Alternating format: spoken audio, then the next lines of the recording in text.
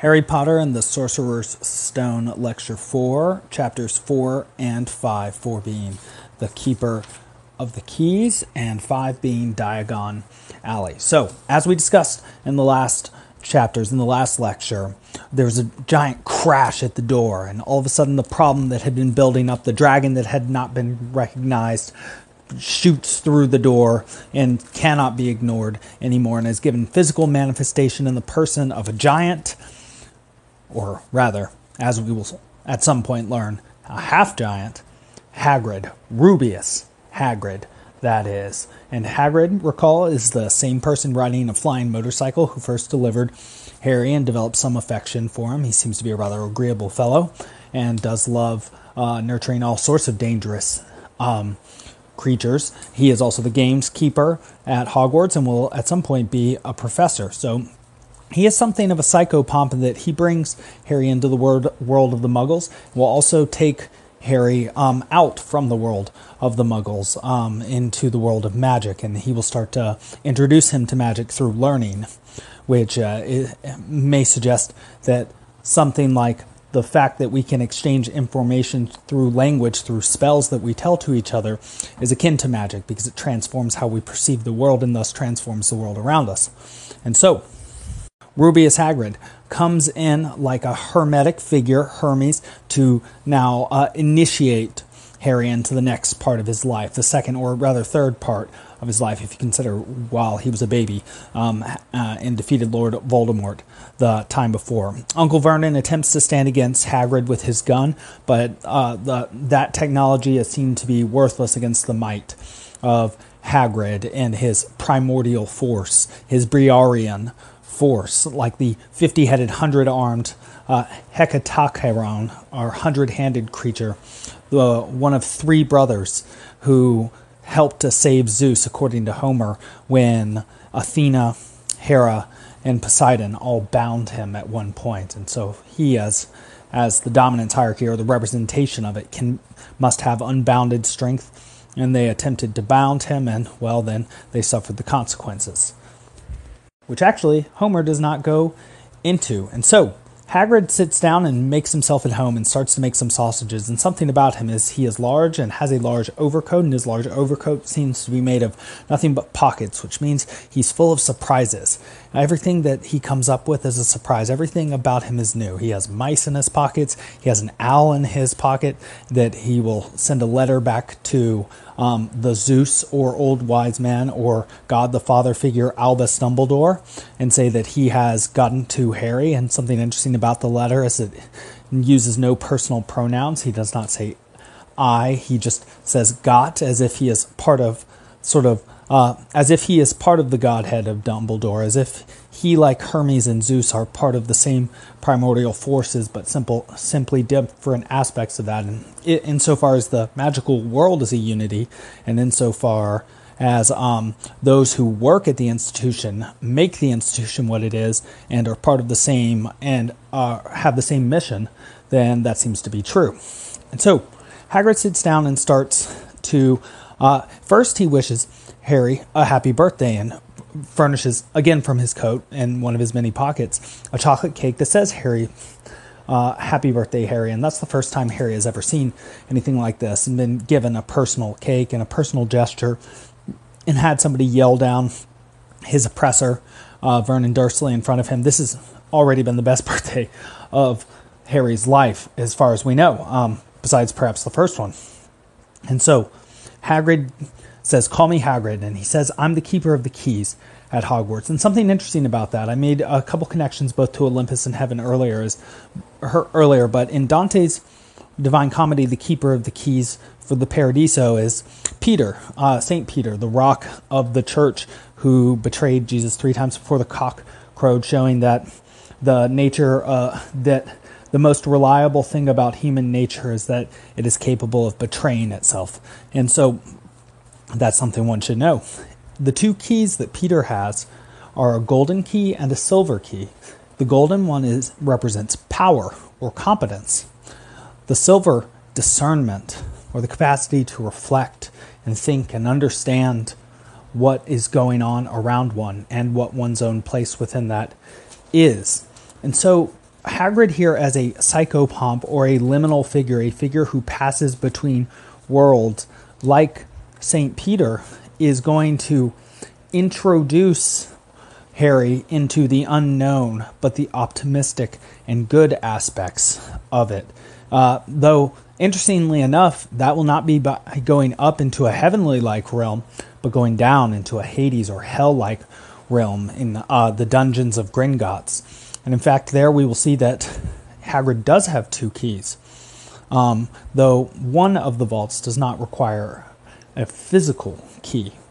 Perhaps the puzzles which are not physical are therefore the toughest puzzles, because they require the most intangible keys, which are the hardest to find, because they're invisible, of course. Hagrid also starts to connect Harry back to his past. Not only his wizarding past, but his direct past and his father and his mother. He says that you look just like your dad, and that I knew you as a baby. And I believe, I don't know that he says it here, but I know that it will be a comment made by Snape that he has his mother's eyes. And so Hagrid is making a physical connection between Harry, who sort of felt like an orphan his whole life, with him and his parents. And then he's going to tell him more about his parents and how they died. And then he's going to show Harry the treasures of his parents in the Gringotts vault. And then he's going to take him to Ollivander's, where Harry is going to find out more about the wands of his parents. And then later in the story, he'll actually find himself like a lotus eater being entranced by the mirror of Erised. Erised is the word desire backwards, and because it's reflected, of course, because it's a mirror, and it's a reflection of your desires. And so what will be in there will be Harry's parents. And so what it seems that he's longing for, which our entire culture seems to be longing for, is tradition. It's parents, where it comes from, and it wants to know this deeply and seemingly more than anything. And this is part of the reason why we're doing these lectures now, so that we can all connect to that which is all truly ours, you might say. And so Vernon attempts to forbid Harry from going to this school with these freaks, and Lily decides finally to get it off her chest that even though her sister was so weird that her parents fawned attention on her, and now in sort of a Freudian nightmare perspective, she utterly ignores and condemns Harry as vengeance for how she felt ignored and potentially shamed for her lack of gifts during her childhood. And so we see a piece of the puzzle fit together with another one there. And so Hagrid will have none of this. He says, what, a big muggle like you is going to keep me from taking Harry? And that's wonderful seeing finally the shoe on the other foot, as it were, that now the bully is being bullied by someone far stronger and more competent than he, who is not out of his element, as Vernon is right now. We have Lily show her cards for who she is, and, well, they've lost the moral high ground utterly now in the theater of this, in this particular theater. So, Harry reads the letter addressed to him finally. And the letter is also in green ink, and has been written, as we suspected, by Professor McGonagall. So we see now that all things have meaning in text, and the fact that she had a green cloak or dress on at the beginning of the story was indication of her role here. And so she, like a figure of Athena, Minerva, the goddess of wisdom, now invites Harry into this next stage of his life. This stage of his life, which will be marked not only by physical transformation, but cultural transformation as well. He will learn the traditions of the past in order to pave the future as one of the magical folk and as one of the most powerful beings in the universe at that time. And so, which will be borne out through the series. And so, the letter says, Harry Potter, you are accepted to this school, and please send it out to us by July 31st, no later, and that is his birthday, and our good friend Mr. Weschance's birthday. So Harry has been invited to a magical school called Hogwarts, and he is finally going to leave this terrible, oppressive Muggle family. But that news slowly fades as it starts to dawn on Harry that his parents did not die in the way that he thought they died. It comes up that he has been told that his parents died in a car crash, and Hagrid blows up at this and says, James and Lily Potter die in a car crash? They were head boy. They were head girl. No, that could not have happened. And he says, well, I don't know whether I'm the person who should be telling you this, Harry, but your parents were killed by he who must not be named. And again, we have a mystery there associated with magic, something not even to be named, sort of like a devilish or god figure, that which is so profoundly either good or, in this case, evil. It can, to name it would be not to name it. As they say, as Lao Tzu says, the Tao that can be spoken is not the true Tao. And so Hagrid explains that he who must not be named, whose name comes out to be Voldemort, who very few people will say that name beyond, say, Harry and Dumbledore, Harry as the hero, Dumbledore as the figure of the divine. And Voldemort was apparently this devil-like figure who was powerful and turned very dark. And during that time, people started to go missing, and we'll soon find out that there were 3 unforgivable curses that he used, and that people went to his side out of greed who were Slytherins, and we'll find out what that means soon. It's one of the houses at Hogwarts, and people also went to his side due to weakness of character as well. They were afraid, and they started to lose faith in the society and the structure of society which had protected them and raised them up their entire lives. And so, apparently, or supposedly, Hagrid wonders whether Hogwarts was the only safe place, the school that Harry has now been invited to, precisely because Albus Dumbledore presides as headmaster there, and that he was the only person, perhaps, that Voldemort ever feared as a sort of god figure. And so, how this relates to Harry and his parents is that one night, though they were in hiding, James and Lily were discovered by Voldemort. He finished both of them off in a flash of green light, attempted to finish off Harry, and failed to do so, and thus lost his power and his body, and has sort of vanished since then. And so Harry finds out also in this moment that he is famous, and that his parents are famous, and that they were gifted wizards, and that he comes from extremely gifted individuals. And so he's learning not only, and this is a point that we'll make more when we get to the Gringotts Vault in Diagon Alley, but he is learning that he has treasures not only genetically in him, because apparently magic, though it does not have to be genetically passed down, because there are those who are born with magic who have Muggle parents, like Hermione Granger, who we'll soon meet, and of course Harry's mother, Lily, was born to Muggle parents. Well, also he's learning that he has great cultural gifts that will be given to him, and specifically in the form of calcified work or money. He'll find out that in Gringotts, which is the goblin-run vault of treasures of all the magic kind, protected potentially by a dragon, of course, like Smaug from The Hobbit, and the treasure he guards, except for these treasures can be reached, but only if appropriately guided to them, and so it's an underworld. And that's where all treasures are, especially cultural ones, or those active, potent forces that are now jewels. And the jewels are what? The jewels are stories that we can now share if you're willing to learn them.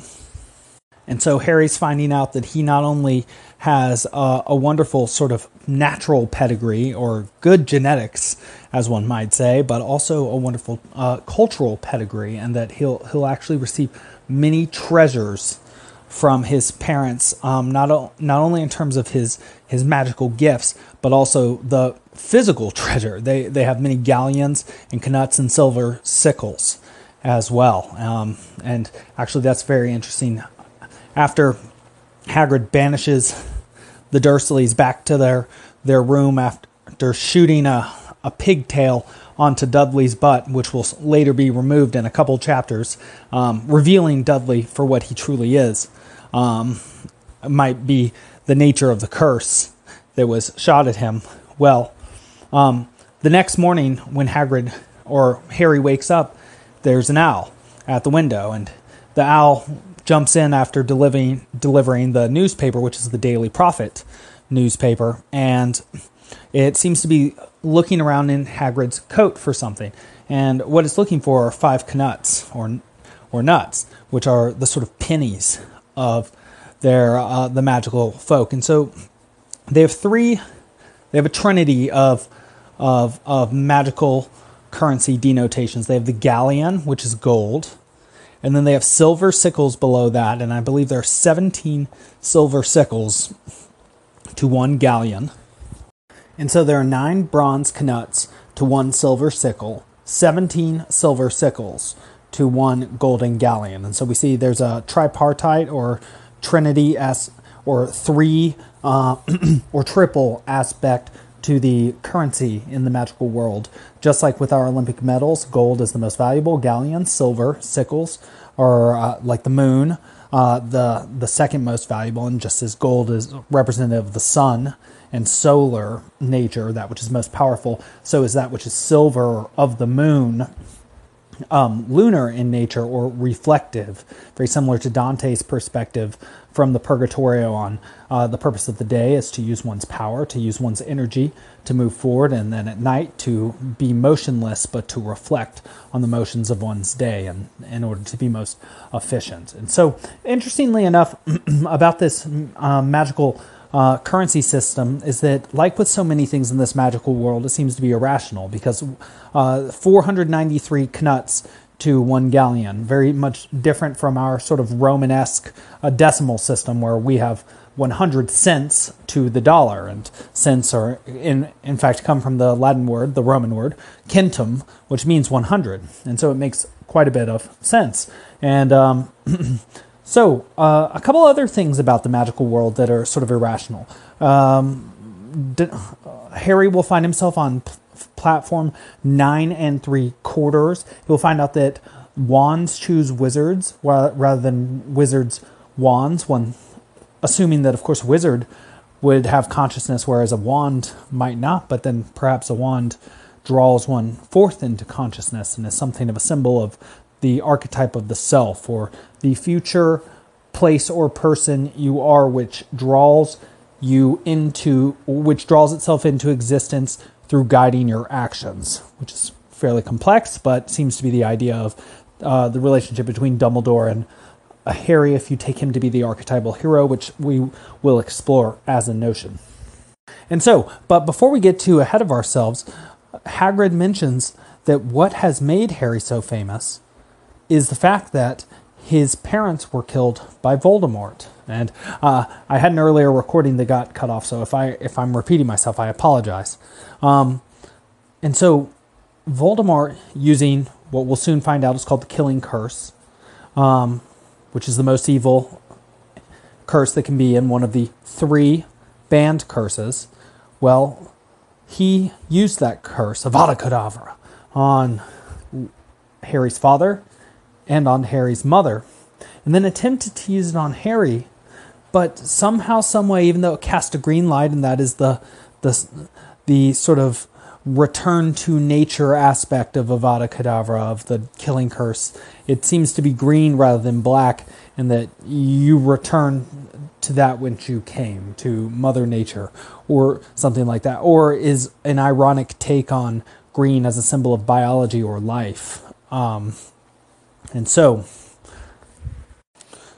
when Voldemort used the curse on Harry, somehow, and we'll find out why, and it is actually a reason outside of Harry, extra Harry, it's actually due to his mother, but when Voldemort used that curse on Harry, it did not work, or it backfired.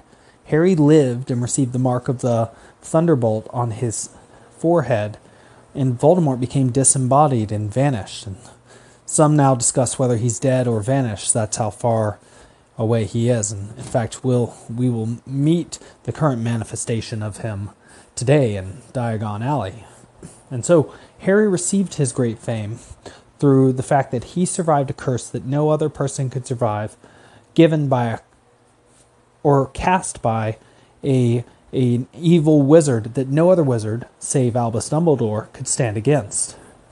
And so, again, the mysteries of magic continue to pile up, and Harry finds himself full of mysteries that he did not even know about. He now finds himself guided by Hagrid, the liminal figure, and I had a chance to talk about this with Miss Sarah Miller and Mr. West Chance recently. Hagrid's very name, like hag, like the idea of a witch or someone who exists in culture but outside in nature, or between culture and nature, or between the world of the magic and the mundane, or the world of the living and the world of the dead. It means something like a straddling two bushes. And so something about Hagrid that I should mention is that he is, as Keeper of the Keys, the figure who takes you between worlds. And so just as he drove a flying motorcycle, that is a mixture of the mundane and the magical, of the mechanical and the magical, of the earthly, or that which is terrestrial, the wheeled motorcycle, and the celestial, or going through the sky. And he himself was banished from Hogwarts, but stays on. He himself is half giant. He is giant and man, and he even has a wand broken in half. It is as if he is torn in half, or exists everywhere and nowhere all at once, exists between worlds, and is thus appropriately the one who takes Harry from the magical world to the Muggle world, and back from the Muggle world to the magical world again. He reminds me very much of the figure of Enkidu, or the beast man that is the best friend to Gilgamesh, and that he is hairy, he is large, he can be fearsome, but that he is a very deeply loyal friend. And something interesting about Hagrid is that he has both a low and a high status at the same time as well. Because on the one hand, he seems to be mixed with a lower breed of creature, a giant, and has also been expelled from his school, so doesn't have the formal schooling of all his compatriots. But on the other hand, he has the trust of Dumbledore, sort of like St. Peter had the trust of Jesus, though he was so fallen and had betrayed him. And so Hagrid, though socially speaking, might have a low status for those various reasons, he in fact also enjoys the highest status, which is high regard or trust by the most powerful figure in the magical world. And so when it comes to whether or not Hagrid should be entrusted with dangerous missions like caring for Harry or caring for the Philosopher's Stone, which we'll soon talk about in the Gringotts Bank, well, he is certainly the man for the job. And so, Diagon Alley, Chapter 5 officially. Let's go.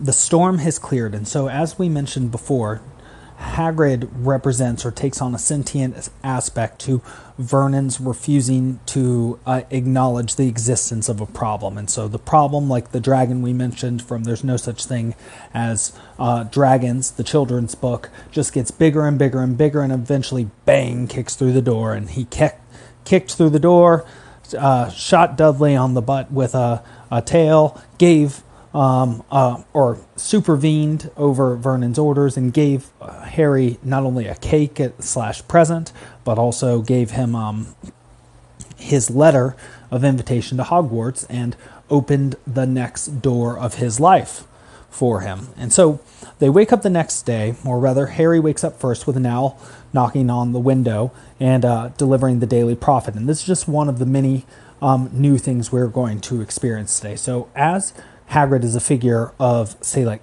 a Hermes or a Psychopomp figure what he's going to do is renovelize experience for us. And what does it mean to renovelize experience? It means to look at the world in a new way. To have a new view of the world, indicating that each thing in the world that you used to look at with a certain function has now slightly changed. And now all the objects in the world that you see, because you don't see objects, but you see rather tools and obstacles, which has been shown by Sokolov, a Russian neuropsychologist. This means that everything in Harry's world, as represented by going through Diagon Alley, is going to be new. And so he's going to be deeply interested in everything he sees. And so this chapter is going to be very much a hermetic or a bridge chapter, because it's going to bridge not only Harry from the Muggle world into the magical world, but us as well.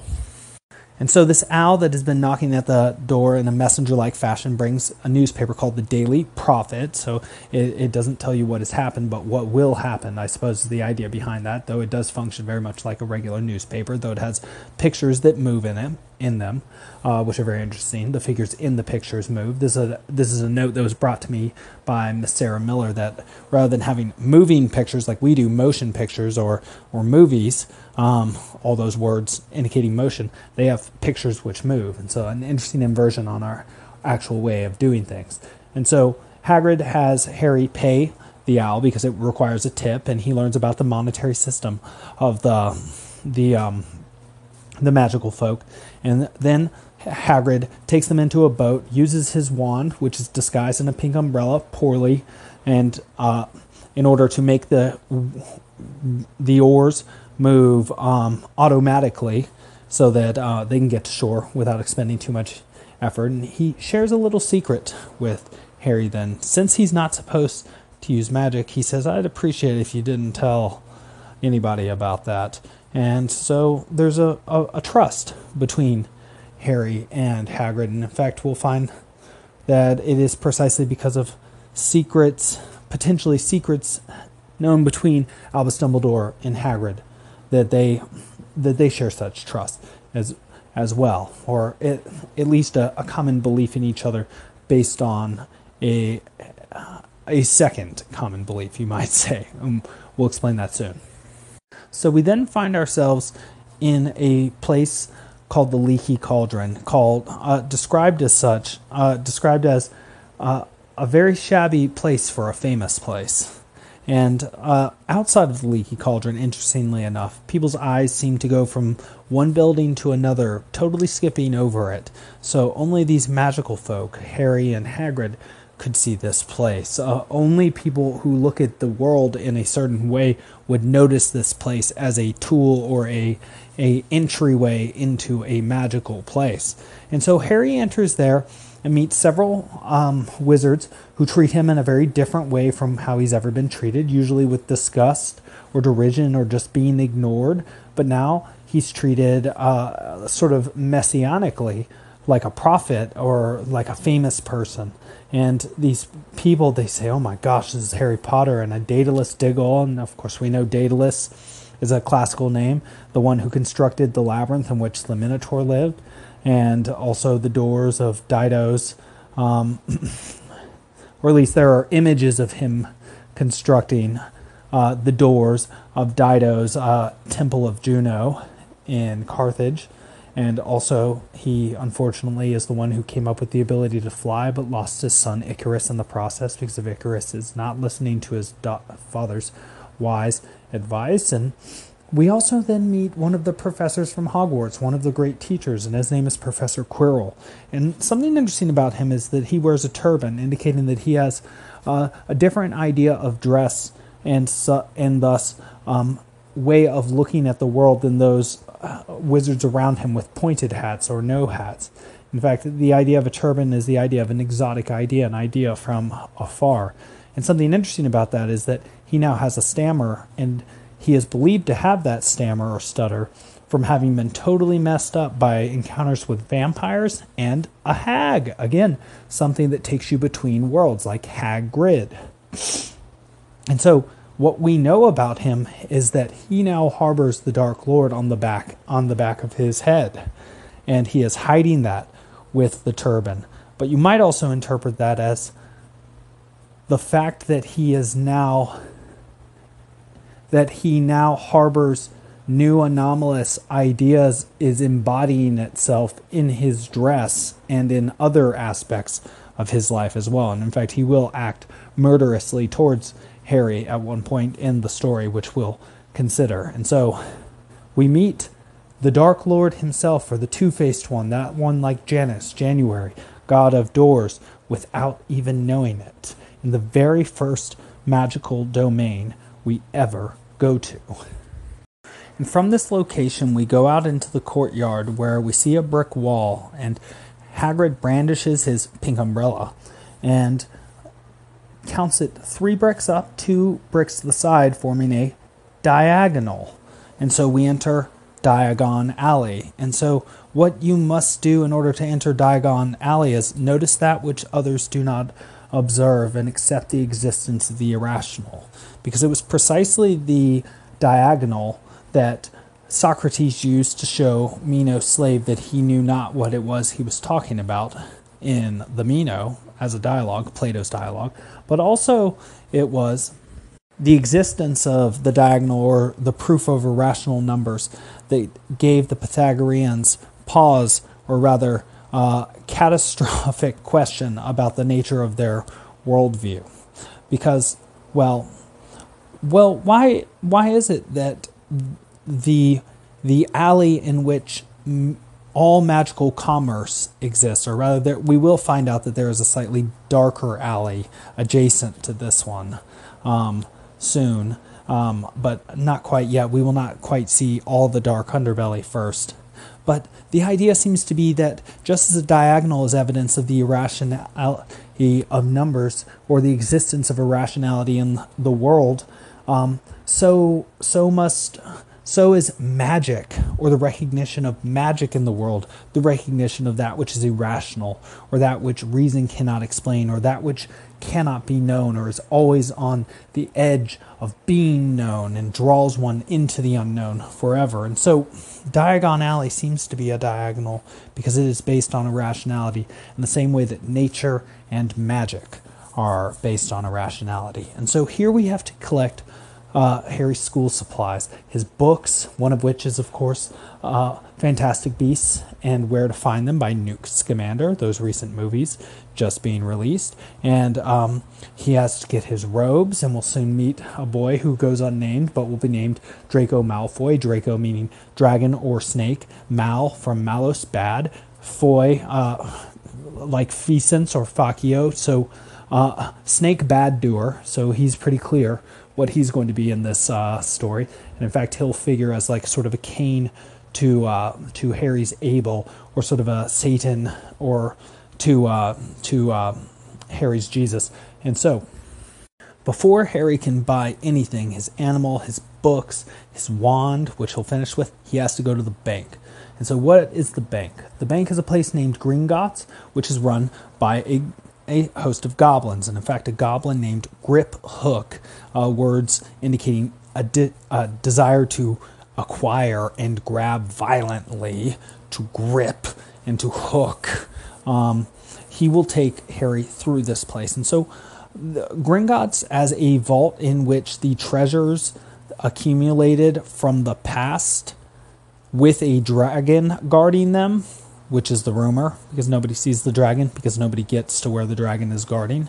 But we will find out in later books there is in fact a dragon down there, so the dragon guards the treasure. So Gringotts is a figure of the underworld, just like the Cave of Wonders for Aladdin. And what we'll actually soon find is that not only does Harry go down there and find the wealth of his personal past, his parents, which enriches him, learning about them and who they were, and thus learning about himself and giving him the power to have credence or money in the wizarding world, he will also learn about the sort of nature of all the past, or that which transforms it, by going down to Vault 713, which is an inversion of his birthday, 731.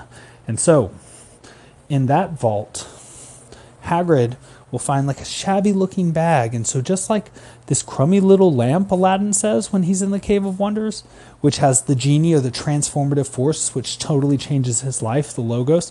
Well, it's the same thing here, because it's just a crummy little bag in this this ultimate vault, which has no key, but only a goblin can open. And just an interesting thing about another connection between what this philosopher's stone, or this thing of little worth that goes so ignored or so easy to pass over, just like the leaky cauldron, just like Harry, is that Griphook says that if somebody were to touch this door and not be a goblin, he would be sucked in. And Harry says, well, then how long is it that somebody could stay in here?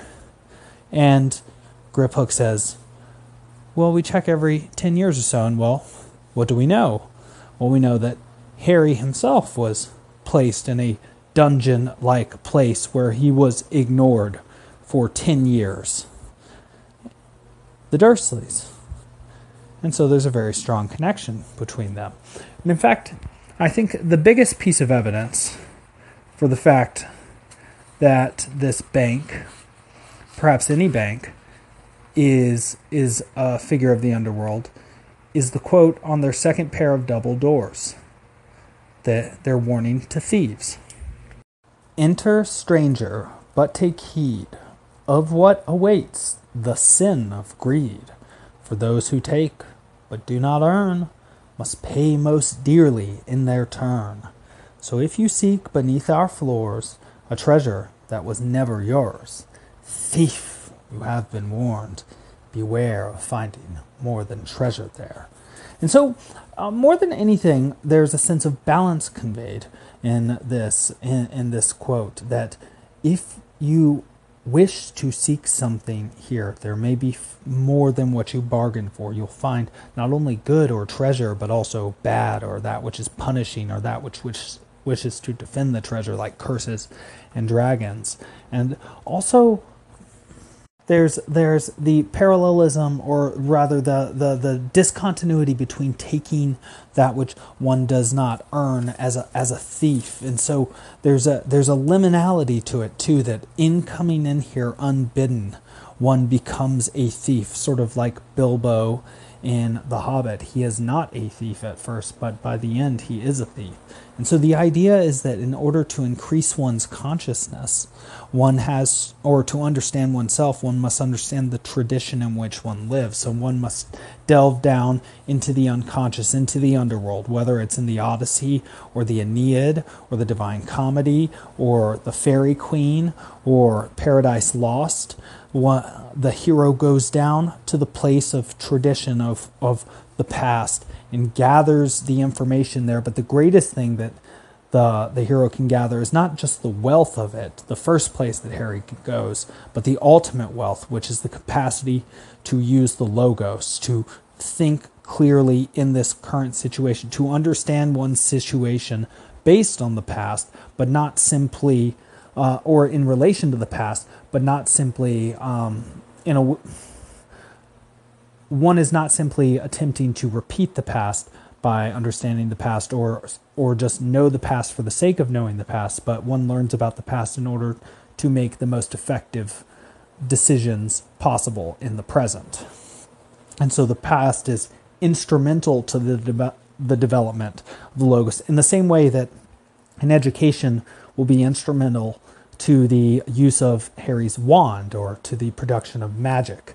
So is it also instrumental in the production of the capacity to think freely in humans. So perhaps there is a parallelism between the capacity to think freely and to do magic. And so after collecting his wealth, Harry then finds himself alone for the first time. He's dropped off by Hagrid, rather, in a place to have himself fitted, and he finds himself right alongside another young boy, a blonde boy, who we'll find out is named Draco Malfoy, as I said. In this moment, and this is a moment pointed out by my colleague, Miss Sarah Miller, they find themselves, the boys, facing in different directions, but both facing the same future in a way, not looking directly at each other, and also looking very much like each other, uniform.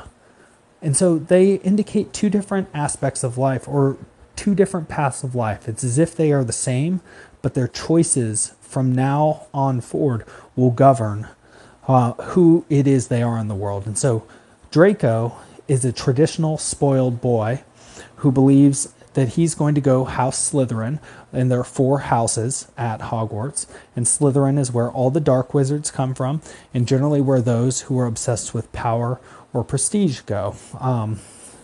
And so he, coming from an old wizarding family, believes that there should be no muggles or those born to muggle parents at Hogwarts, but Hogwarts is more of an equal opportunity sort of place that judges you by your merits and your competency rather than who your parents are, who they knew, and what they had.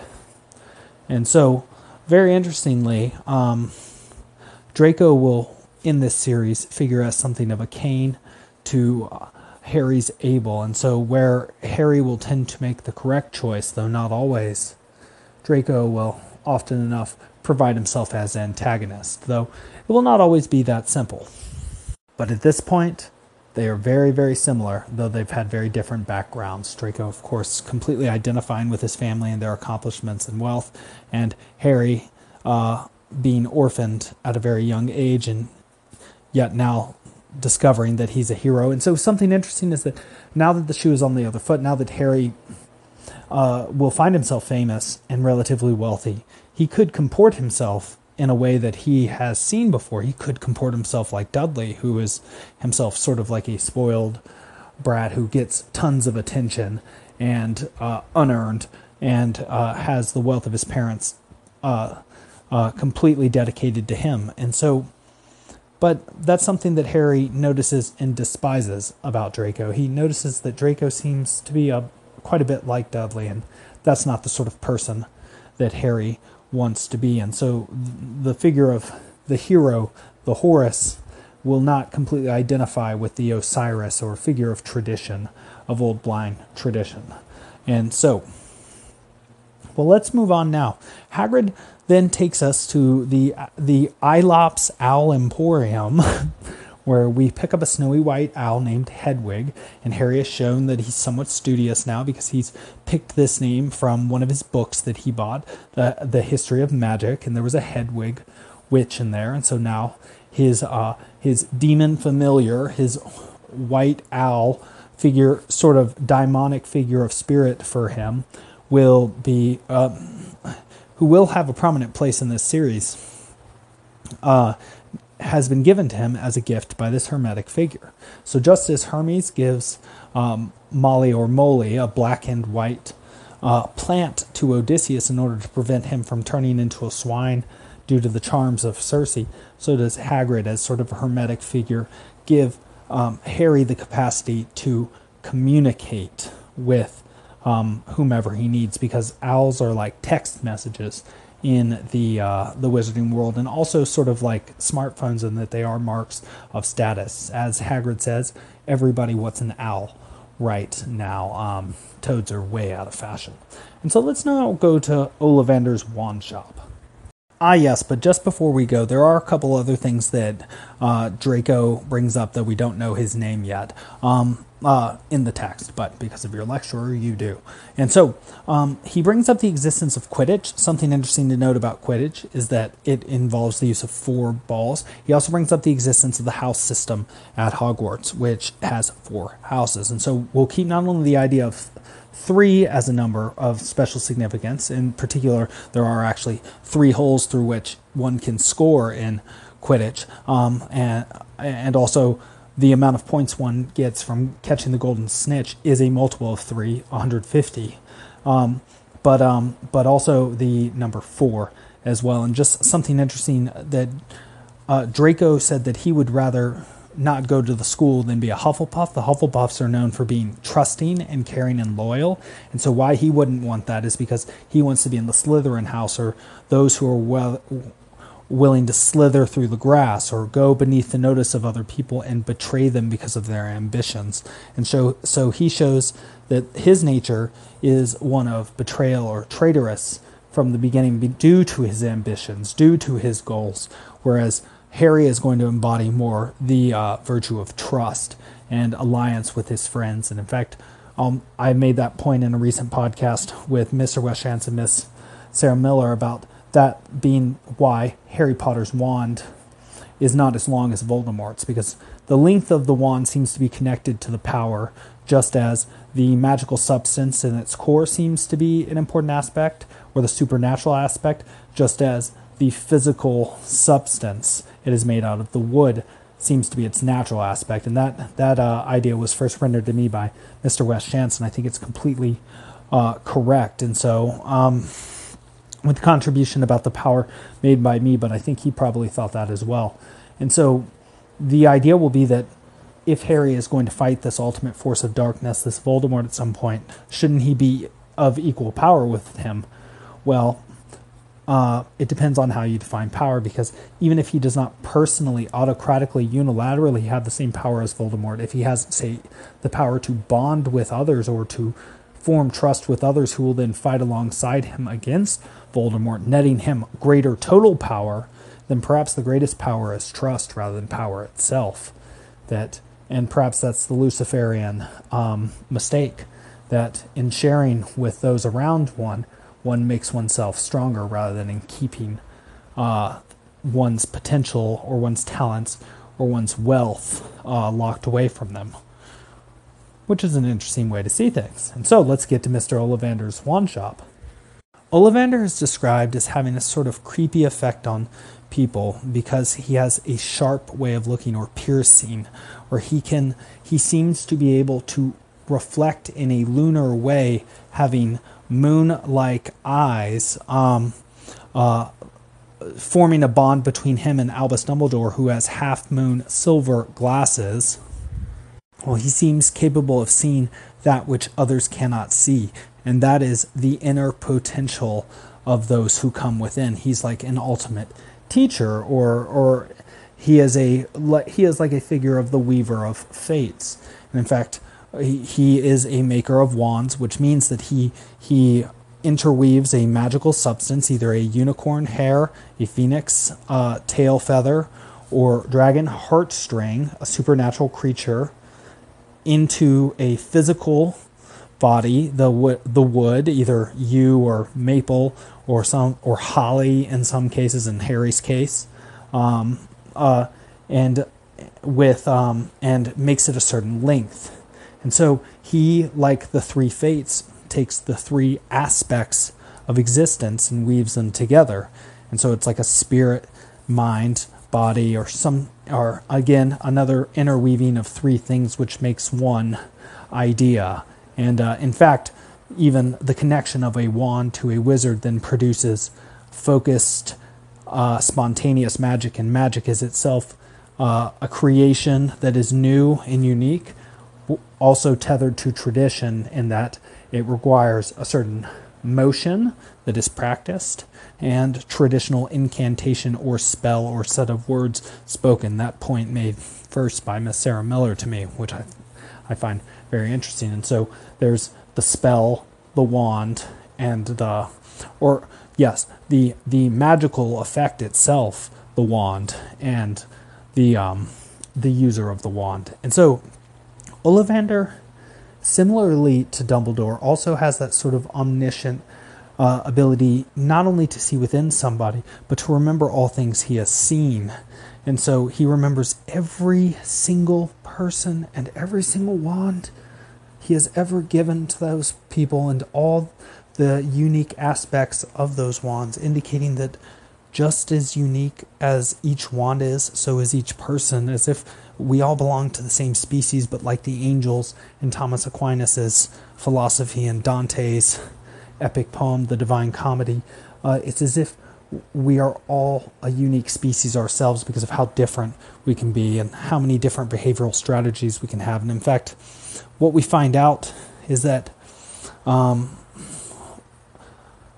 Lily, Harry's mom, had a 10.5-inch long wand, which was swishy, made of willow, and could charm, suggesting that if one's wand is a representation of one's personality, that she had a tremendously feminine personality, and that she could charm, and that she could bend and be flexible where she needed to.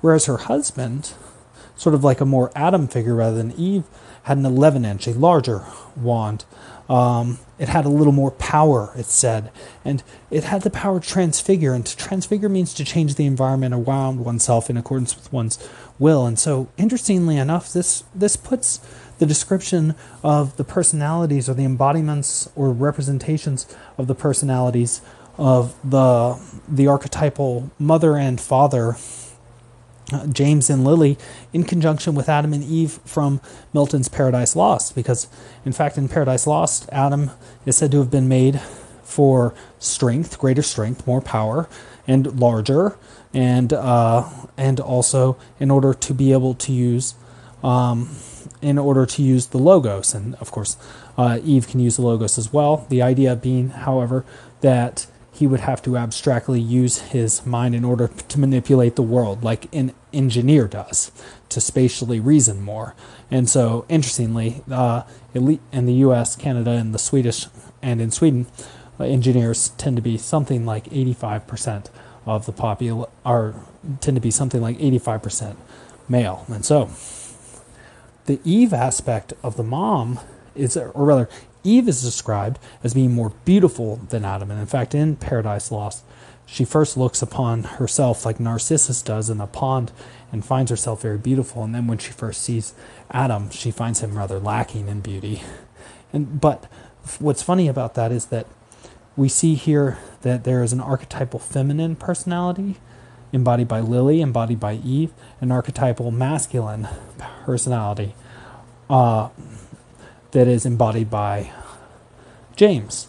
And so we'll have to see whether Harry is sort of a mixture of the two. But we get a third archetypal personality thrown in there in the figure of Voldemort. So his wand, leading to me believing that length of wand is where the power comes from, is 13.5 inches. And one might object that Hagrid's wand was actually 16 inches. But the thing about that is it's been broken in half. And so it's depotentiated in the same way that his lower status depotentiates him in terms of opportunities in the world. And so, though it's led to him as a liminal figure having more and more opportunities than most people in most ways, very interestingly, because he's open to things other people are not because of his unique place in the world and thus unique way of seeing the world. And so his wand is effectively actually 8 inches. Because it's been broken in half. But so Voldemort's is 13.5 inches.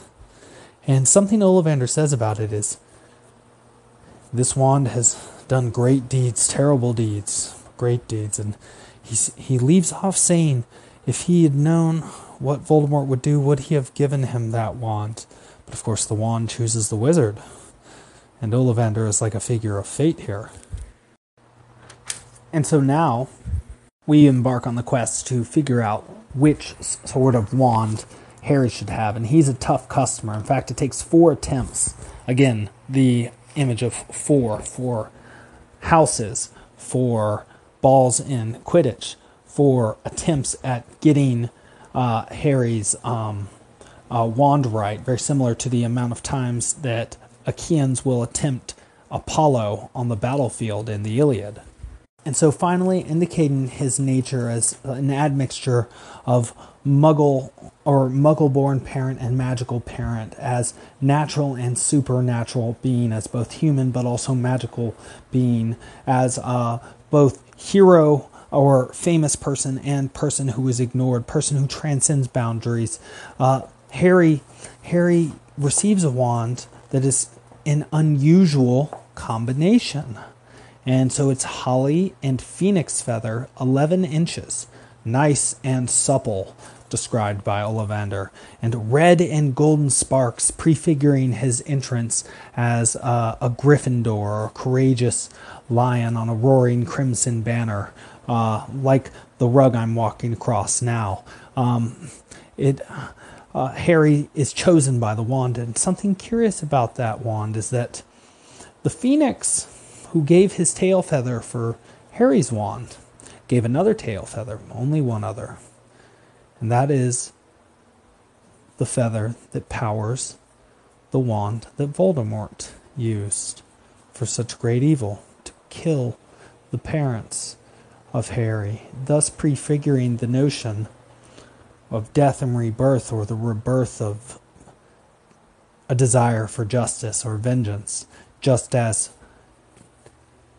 Voldemort's wand took the life of Harry's parents, so might Harry's wand someday strip the life from Voldemort, if that is the path that he chooses to walk. And so when it is said by Ollivander that curious, and then 7 golden galleons are paid for this wand, it is very curious how the bonds between Voldemort and Harry seem more and more inextricable and more present in both of their lives. Not only did Harry first lead to the diminishing of Voldemort, but now he finds that he even has a wand that is something of a twin wand, though a lesser twin to Voldemort's. And again, as I said, though perhaps the length of a wand indicates its power, in this case, perhaps the power that overcomes evil is not power at all, or rather, like the end of the Odyssey expresses, with Zeus ending the fighting once and for all that's been going on since the Iliad, that perhaps better than victory is suing for peace, and that the capacity for peace is the best way to end war and end conflict. And perhaps that's what we'll see as we continue to read these very rich texts. This has been chapters 4 and 5.